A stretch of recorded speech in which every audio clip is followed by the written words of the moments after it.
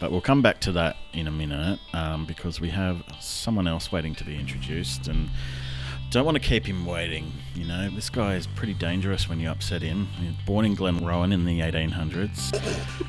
His mother's name was Julie Quinn, and they named him Beard Boy, but then someone told him that's a stupid name, so they named him Dave instead.